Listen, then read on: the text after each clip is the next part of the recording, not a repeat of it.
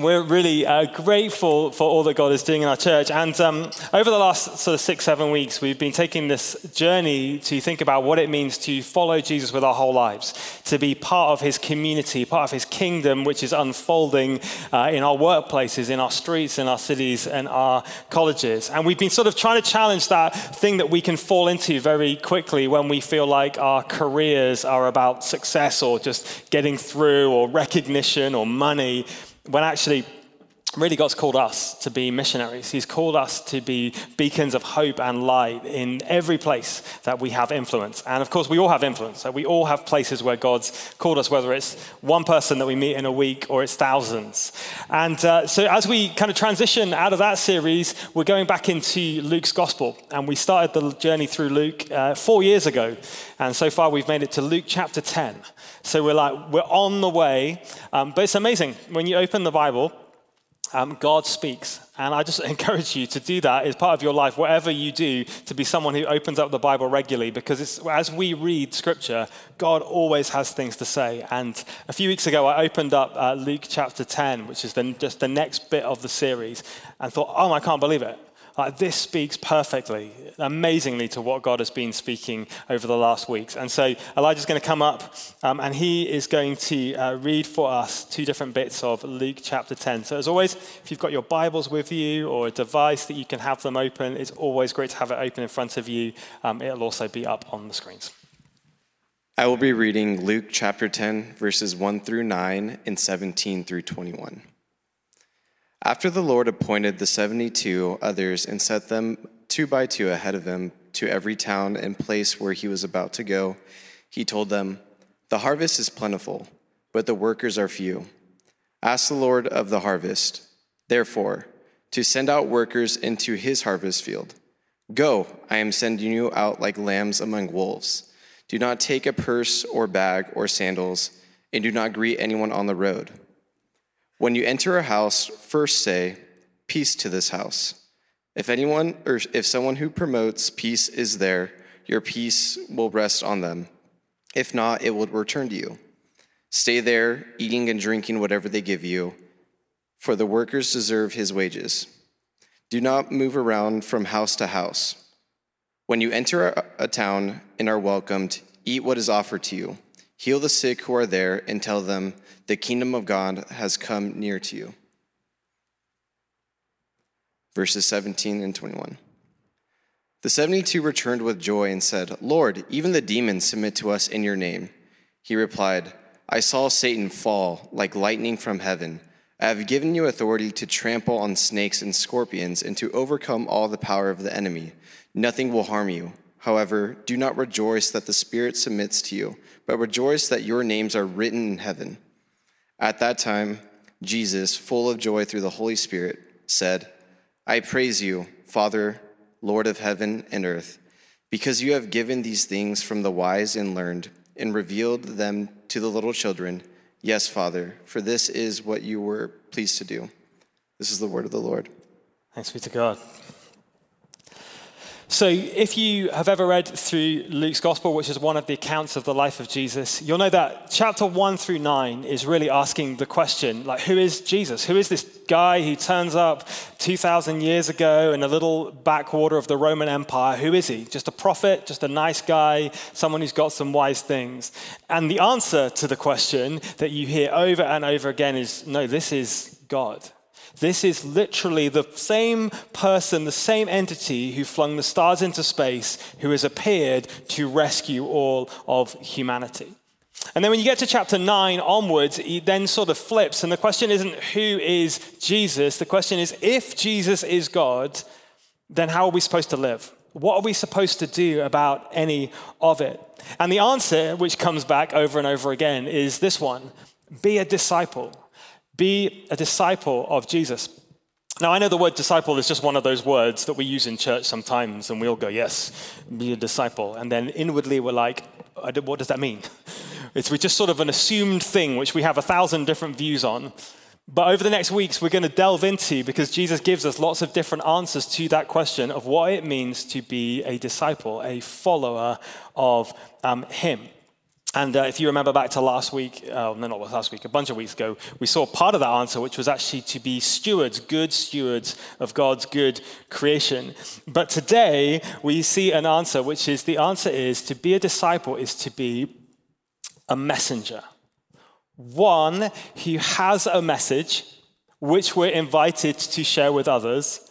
And not just that, but we're supposed to urge other people to believe the same message that we have. Now, I bet, as I just said that, some of you went, no thanks. No thanks. Like, we live in a moment of history when the idea that we might, and this is the horrible word, isn't it, proselytize, that we might tell other people what we believe in order that they would believe the same thing, is unbelievably frowned upon concept, isn't it?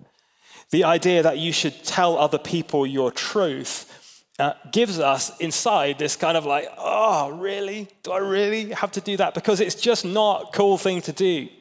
And probably, if we're honest and we delve deeply into our own discomfort, we probably find things we really don't like about evangelism, things we really don't like about mission, things that have been done in the name of Jesus or the church, which we're like, I just don't want to be part of that. And so I'm going to invite you just to hold on to your discomfort. Hold on to it for a minute. Be prepared to delve into it as we reimagine what it might actually mean to have a mission, have a message of the good news of Jesus. All right, so in chapter 9, if you can remember back or you've ever read that bit before, Jesus sends out the 12. These are like his crack elite special forces team. In fact, they're not so elite at all. They're a bit of a mess, but they are his kind of people. They're the ones who've lived with him, they've traveled with him, they've heard the stuff. And in Luke chapter 9, Jesus says to them, I'm sending you out. And he basically says three things. He says, preach, use words, talk about me, cast out demons, basically liberate people from bondage and slavery, and heal the sick. Like, bring healing and transformation to people who have brokenness in their bodies or even communities. In a summary, Jesus basically says, anything you've seen me do, anything of my life, anything I've spoken about, you do it too. And if you know what happens, they go out and they come back and amazing things happen. But it's kind of weird that after that, Jesus suddenly says, in the next chapter, he sends 72. Because if you just had 12, right, if Jesus just said 12 out, we could probably sit around today and go, that's really great. That's really great. Jesus is going to select particular individuals who've got like specific gift, like the chosen and anointed ones, you know, those people, the people who we should give special title to. And he's going to send those people out. And the rest of us, we can just like applaud gently. You know, like, that's great for you. Brilliant. We're sitting here. But suddenly in chapter 10, Jesus goes, I'm now sending out 72. So what's all that about? Why repeat yourself? Well, in that time, a lot of people read the Old Testament in the Greek version, which is the Septuagint. And in Genesis chapter 10, right at the beginning of the human story, there is this list of all of the nations on earth. Now, little quiz for you this morning. How many nations do you think listed in Genesis chapter 10 there might have been on earth, just in light of what I just told you like 3 seconds ago? Any guess? 72. It's incredible. You must be a theologian. Like, you must be.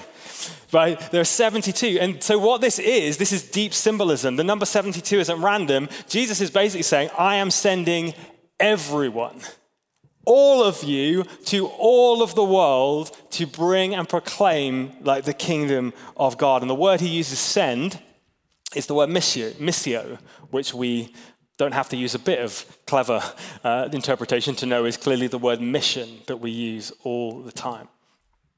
So to be a disciple of Jesus, it seems, has this twofold pattern. The first part is that it is about being called radically in to relationship with God.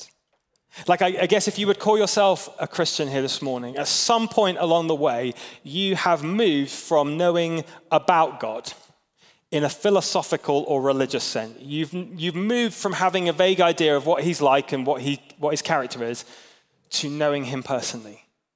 You've come into intimate relationship.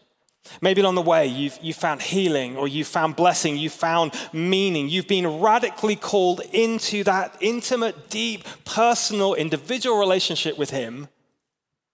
But you've actually been called radically in, as Tim Keller says, to be sent radically out. Called radically in to go together to join him in his mission. And that's not a new thing. That's exactly what God has always been about. You think about Abraham, right, in the Old Testament. He says to Abraham, dude, come in here. I want to meet you. And I'm going to bless you so that you can be a blessing to all nations. Right, Moses, remember that bit when he's like at the burning bush having like a little campfire thing and the bush doesn't burn up and he takes his shoes off and it's super holy. And basically he has this incredible encounter with God and God says to him, brilliant, now go. Go to Egypt. Rescue the people from slavery and captivity. Isaiah says, come and meet me. We're going to deal with all this sin and brokenness so that you can go and preach. This is the journey of the Christian life, is God calls us radically in so that we can be radically sent out. But the problem is this one. For most of us as Christians, we only do half of the story. We only do half. And in different parts of the religious landscape and culture and history, Christians have been better at generally one or the other of the in and the out. But it strikes me that for many of us, and probably if I look at how I've been, my life as growing up in the church, is that it's mostly been about the in. Mostly. Like we say, don't we, come in, welcome. It's great to have you. Come into relationship with Jesus. Come and worship him as we've done this morning. Beautiful, wonderful, intimate thing. Come and pray, have a conversation. Come, receive the sacraments. Come and be in this place of discipleship and learning through scripture. Come in. And we go, this is great. Like, thank you. I'd love to come in. I love this. And we just keep coming in. And we become very quickly, connoisseurs of the quality of the coming in experience. You know that one? Like, gosh, the worship this morning was at least a B+ or an A star. Like, or the coffee was anointed, or at least, drinkable. Or the donuts were really great. The kids' ministry was great. We come further and further in, and we become like a connoisseur and a critique of the coming in experience. Wow, I know what it is to have a great experience with the Lord. It becomes comfortable. It becomes wonderful. We become sort of cocooned in this Christian environment that we love. And by the way, I think it's great. But here's the problem. If we're not careful, we actually all we do is we create like a subculture. We create a subculture with our own language. The language of the Christian people. Have you been washed by the blood of the Lamb today, brother or sister? The kind of words that nobody else, anywhere else understands whatsoever, right? And we just use these words, and more than that, we huddle up into a Christian space where we look out at everybody else who believes different things to us in the world, and actually, we treat them with a lot of fear. A lot of fear. And skepticism and cynicism, and we look out almost at everybody else in the world like they're a foreign nation that's going to invade us at any time soon and wipe us off the face of the earth. Like, Christians can be some of the most scared people about looking at the world, right? They can. But the problem is, of course, is because we've missed half of the story. That God brings you into all of the blessings of the kingdom of God and the community of worship and prayer and mission and all of the beautiful things, so he can send you out. So he can send you out to be a healing agent, to reweave the ripped and broken things which have gone wrong since the creation of the world. That's what God saved you to be part of. This circle diagram that we've been using over and over, I drew it like 8 weeks ago as a bit of a kind of on the back of a bit of paper, just thinking, how does this whole thing work?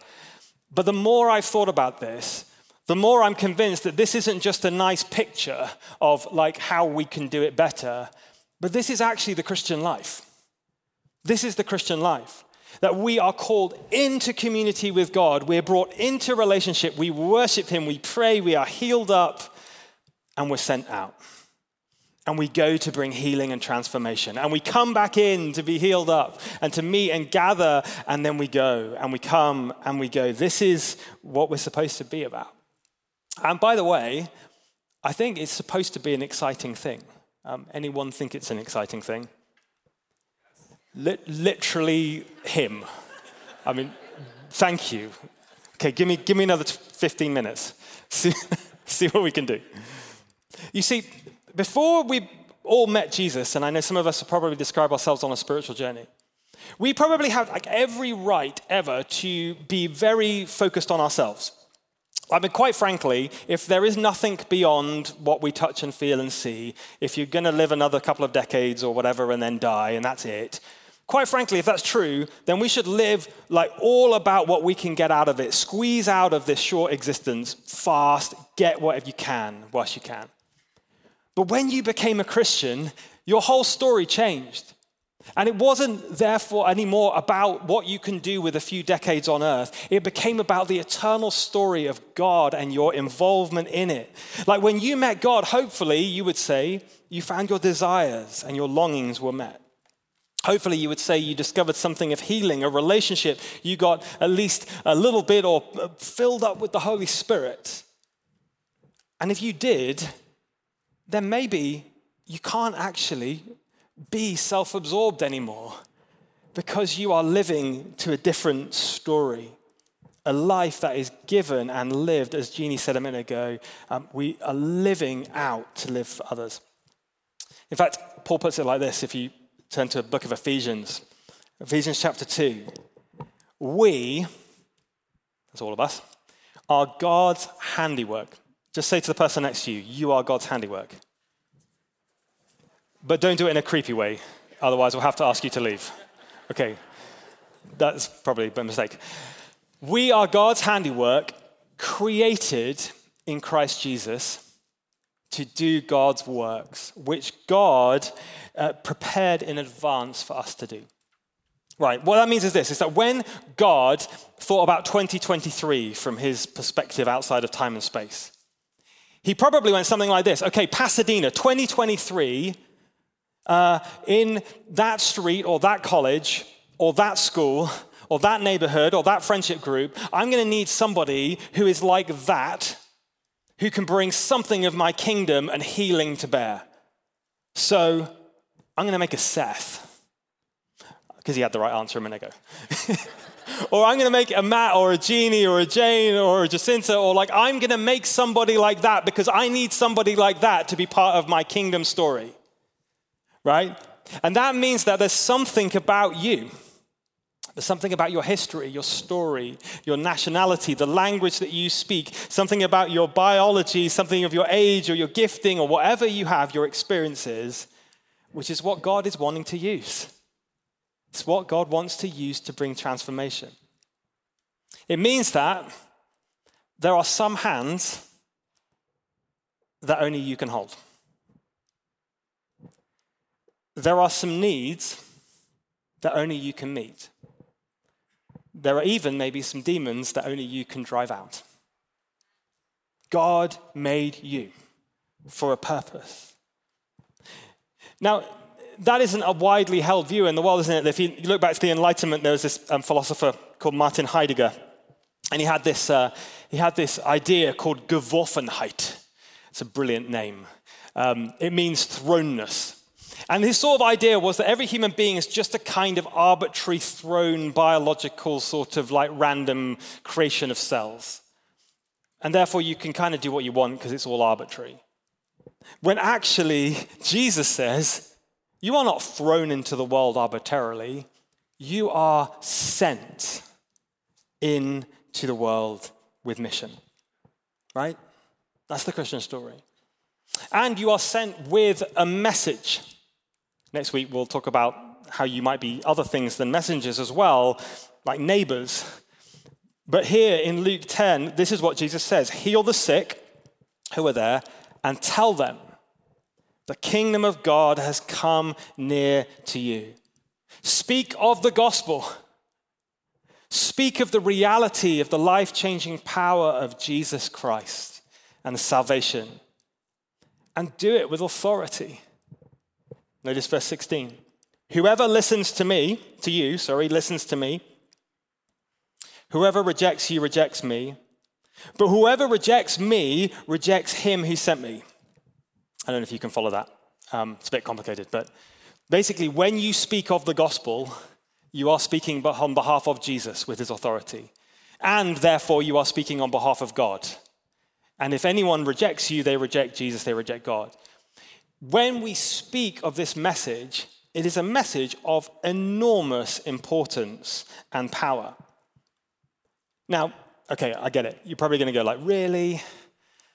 I don't still love the idea. I have a picture in my mind of the guy at the Rose Parade with the megaphone and the you're going to hell thing, right? That's where my mind goes to, at least. Like, I don't want to be that person. I don't want to go like that.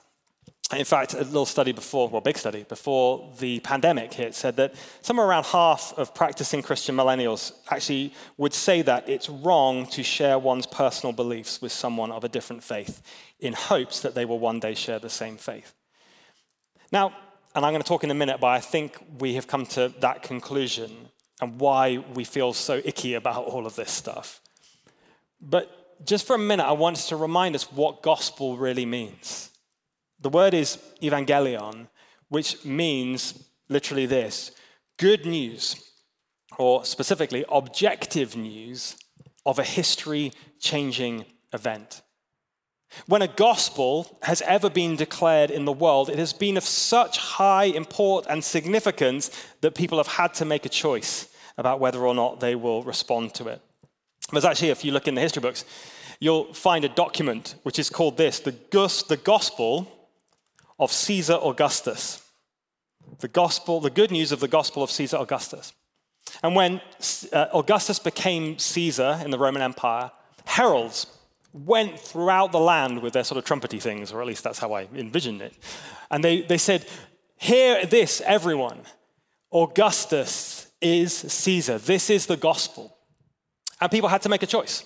You know, they couldn't say, well, that's nice for you, but it doesn't make any difference to me. Like, that was the reality. Whether they liked it or they not, they could leave or they could live with that story.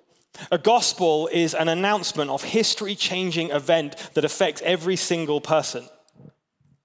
One of the best examples we have, if you go back to history again, is in BC 490, just slightly before many of us were born, was in the Battle of Marathon. And basically what's happening is like Persia are invading the Greeks in Athens. And basically the Greeks are overrun. And in Athens, the Athenians are like freaking out because they're like, this is the last line of defense at Marathon. Once this battle's lost, we are done for. The Persians are going to take over the city. Like, everything is done.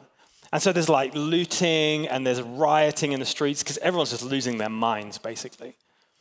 But against all of the odds, the Athenians actually beat the Persians at the Battle of Marathon. And what the military commanders realize is that immediately they need to send word back to Athens to stop everyone freaking out and doing crazy things. So they send this guy, it just so happens it's about 20-something miles from the Battle of Marathon to see where that comes from. That's the Olympics, right there, right? They send him, and it's 20-something miles, and he gets back to Athens, and he's exhausted, and all he can basically say is, rejoice, we've triumphed. Rejoice, we've triumphed. And he basically collapses in the middle of the street because he's run so far, and I can't run that far either. But it's a gospel. It's an enormous claim. And when Jesus comes to earth, the gospel is even more enormous because it doesn't come from a military commander or even a Caesar emperor figure. It comes from God. It's like a herald to humanity. Listen to this. This is the gospel. And we know that it comes from God because Jesus says it. In verse 18, he says these funny words, if you heard them a minute ago, they're on the screen. He said, I saw Satan fall like lightning from heaven. I'm like, what's all that about? Well, if you ever think about like history and cosmology even before the world, you'll know that in our Christian understanding, we believe that Satan, the devil, was kicked out of heaven before the world was ever created because of his pride and his arrogance and his desire to be God. And so right in the middle of this funny story, Jesus, this human guy from Nazareth, he says, I was there. There were no humans there because the world hadn't been created, but he says, I was literally there watching it happen, which is exactly the same as saying, I am God. The gospel is a proclamation that comes from God and says, listen to this, this is going to make some difference to the world. And what is that news? The news is God has come to defeat the powers of darkness, to defeat the brokenness and the evil, to make a way for every human being to enter into a relationship with God.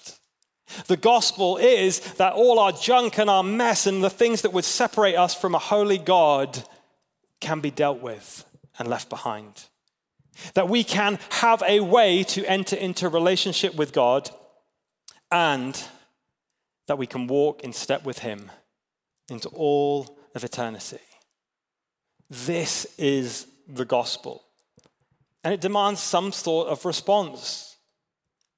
Now, that as a message is the truth. But it's hard, isn't it? With all of our baggage and all the things we carry. But I want to suggest that if you are here this morning, and if I am here this morning, and I actually hold that to be true, then it demands, in some sense, that I would communicate it in some way. Because if I don't want to communicate it, it can only really say two things. One is, it can't really be true. It can't really be true for everybody. Maybe it's true for some people, but it's not true for people who don't want it. It's not true for everyone. Or, it is true, but actually, I don't really want to tell you about it. Which seems in my mind, at least logically, to be a bit like having the cure for cancer and then basically telling nobody about it because it sounds uncomfortable to tell anyone. It's logically nonsense, but it's kind of where we end up. And I know we end up there, and it's okay, and I do too. We feel very uncomfortable in the middle of it, but we should remember, and if you hear nothing else, just hear this morning, the gospel is the difference between life and death. It is the literal difference between life and death. And if it is, then maybe we should be the kind of people who run through the streets for 20-something miles until we collapse in a heap, shouting, this is good news for the world. Now, I know that there are so many problems, and you probably feel them like I do along the way. But my final thing I want to talk about this morning is that could it be that the reason we don't like evangelism, or we find it difficult and complicated and thorny situations, really is down to two things. Firstly, because actually if there was such a thing as the gospel, if there was this person called God who wants to rescue and redeem the world, and there is something of evil and darkness, then we should probably recognize that there will be a spiritual battle that goes on over whether the gospel is told. It just makes sense. And I feel it in my soul every time I have an opportunity to speak of Jesus. There is a little thing that goes off in my head that says, shut up, shut up, don't talk about it. It's embarrassing, just don't talk about it. Now, I have to conclude that comes from somewhere, and it is something of darkness that still pecks away at me. But I also think that the reason maybe many of us feel very uncomfortable about evangelism and mission is because the motivation behind how it has been done has got so far from what Jesus had to say. Just look with me at verse 17 for a minute. It kind of slightly blew me away when I read this, because I've read verse 17 as one of my favorite verses for a long time, and I think I might have been misreading it. Because it says this: the 72, after they'd gone out and done all the cool stuff, returned with joy and said, Lord, even the demons submit to us in your name. Now, I've read that for years thinking, that's amazing. Isn't that cool? You join Jesus on mission, all this cool stuff happens, and we rejoice about it. It's really cool. Except that I may have not read properly what Jesus says in response in verse 20. Because this is what Jesus says. However, 72, do not rejoice that the spirits submit to you, but rejoice that your names are written in heaven. Now, I don't know if you spotted what just happened there. But basically, the 72 go out and they're like, this is amazing. We have so much power. Like, we have the power. Jesus has got this ability to heal people. Now we can heal people. Jesus can set people free. Now we can set people free. Jesus speaks and people listen. And now we speak and people listen. We are so amazing. We are so awesome. I feel like they probably came back and went, let's start 72 international ministries. Like, we are the big deals. We're somebodies. We're as powerful as Jesus is. This is absolutely incredible. And yet Jesus goes, what? You've totally missed it. You've totally missed it. Could it be possible that when we look out of the world and all of the mess that we're seeing almost feels like on a weekly basis, the scandals of leadership, the abuses of power, the celebrity status of like how we part of pastors, the stuff that gets said in the name of Jesus but has nothing to do with it, could it be that really what we have done, and it literally brings me to tears sometimes, is that we have turned this thing into a power game? We've turned it into a power game where we're like, you should listen to me because I have all the answers. I am the powerful one. I am the anointed one. I am the gifted one. You should follow me, submit to me. You should come to my ministry. You should be part of my thing. It's all about me. And yet Jesus says, it's not all about you. It's all about him. It's all about him. When we look at the scandals of the leadership and the churches imploding, leaders going off the rails and the religious wars that have happened throughout history, could it just be that we have turned it to be about power and ego? We've turned the gospel to be about image and success and fame and stages. And the problem is that is just a very fast road to destruction. It leads to pride. If people listen to you, then it's basically abusive or coercive. It's manipulative. It's competitive. If people give their lives to Jesus, then it's like, this is a trophy in my cabinet that I can celebrate how amazing I am at leading people to Jesus. And if people don't listen to me, then what do I get to do? I get to reject them because obviously they don't fully understand. Otherwise, they would have listened to me.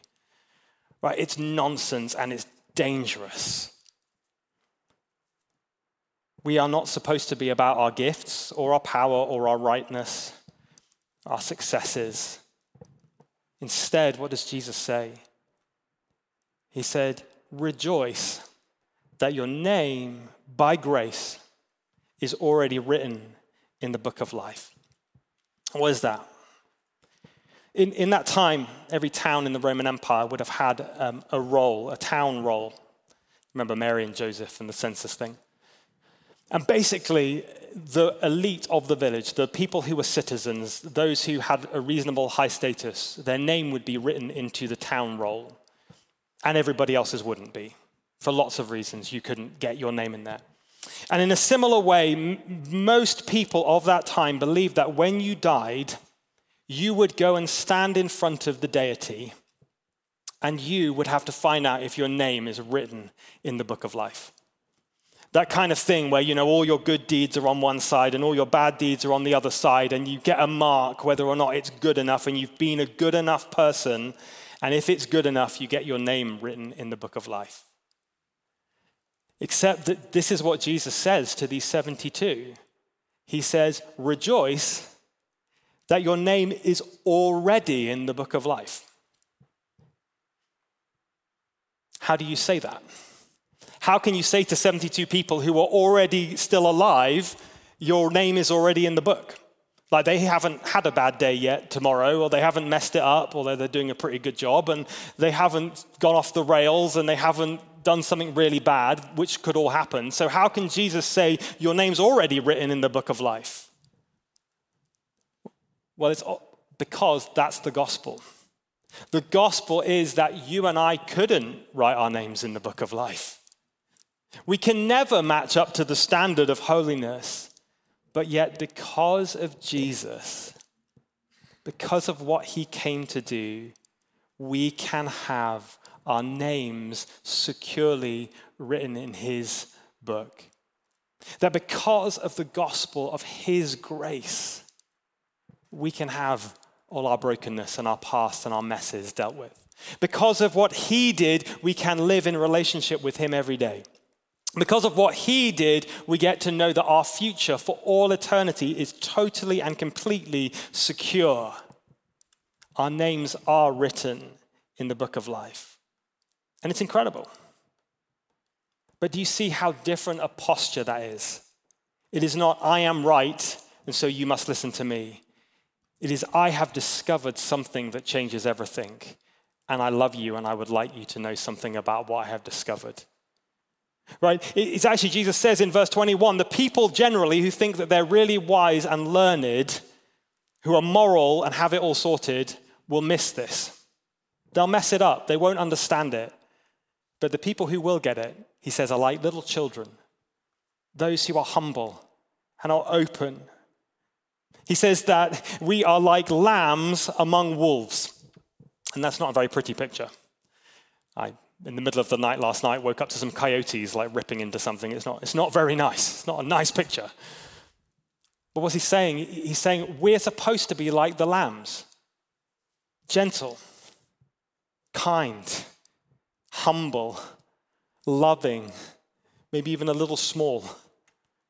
Not like the wolves who rip into people and devour them and rule by power. That is what the gospel is, church.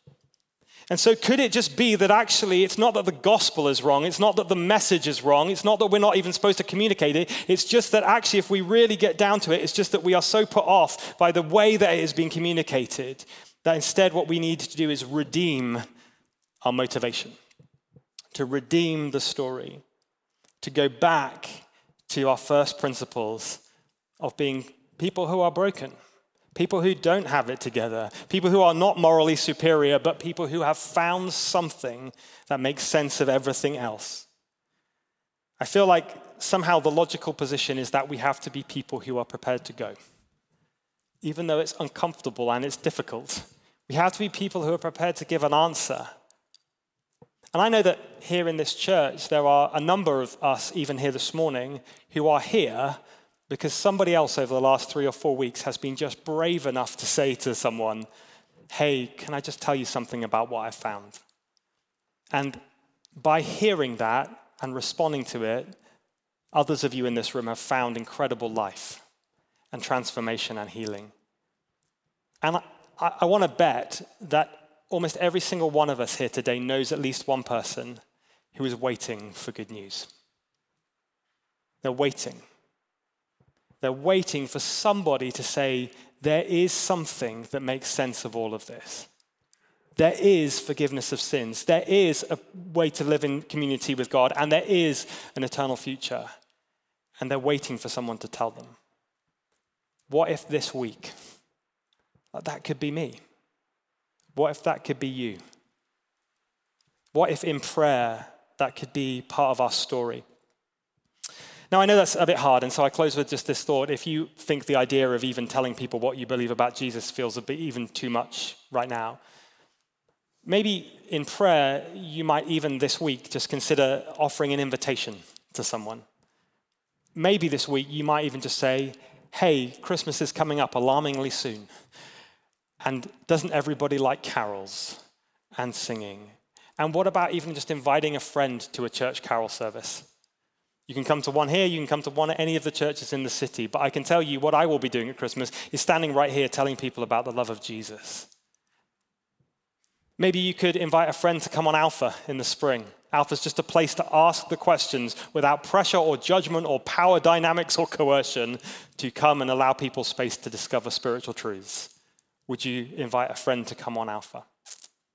And so just for a moment, we're going to have a bit of silence. But before we do, I just also want to offer one more invitation, which is this. If maybe you're here this morning and someone dragged you along to church and you're wrestling and you're trying to figure it out. And maybe the idea for you this morning is I would love an opportunity to start a relationship with Jesus. And I would want to say to you this morning, this is a great morning to start a relationship with Jesus. So would you, wherever you are, just bow your heads and we'll pray together.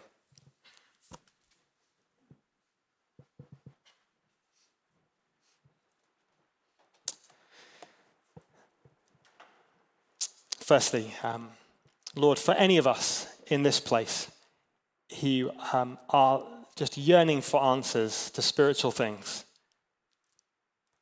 but this morning would like to start a relationship with you. Father, would you receive us into your kingdom? And I'm just going to use the words of a prayer that you can echo in your heart. Thank you, Jesus, for coming. Thank you for making a way for my sins and junk to be dealt with. Thank you that in Jesus I can have a life with you. And thank you that through Jesus I can have the assurance of eternal life. Come into my life today.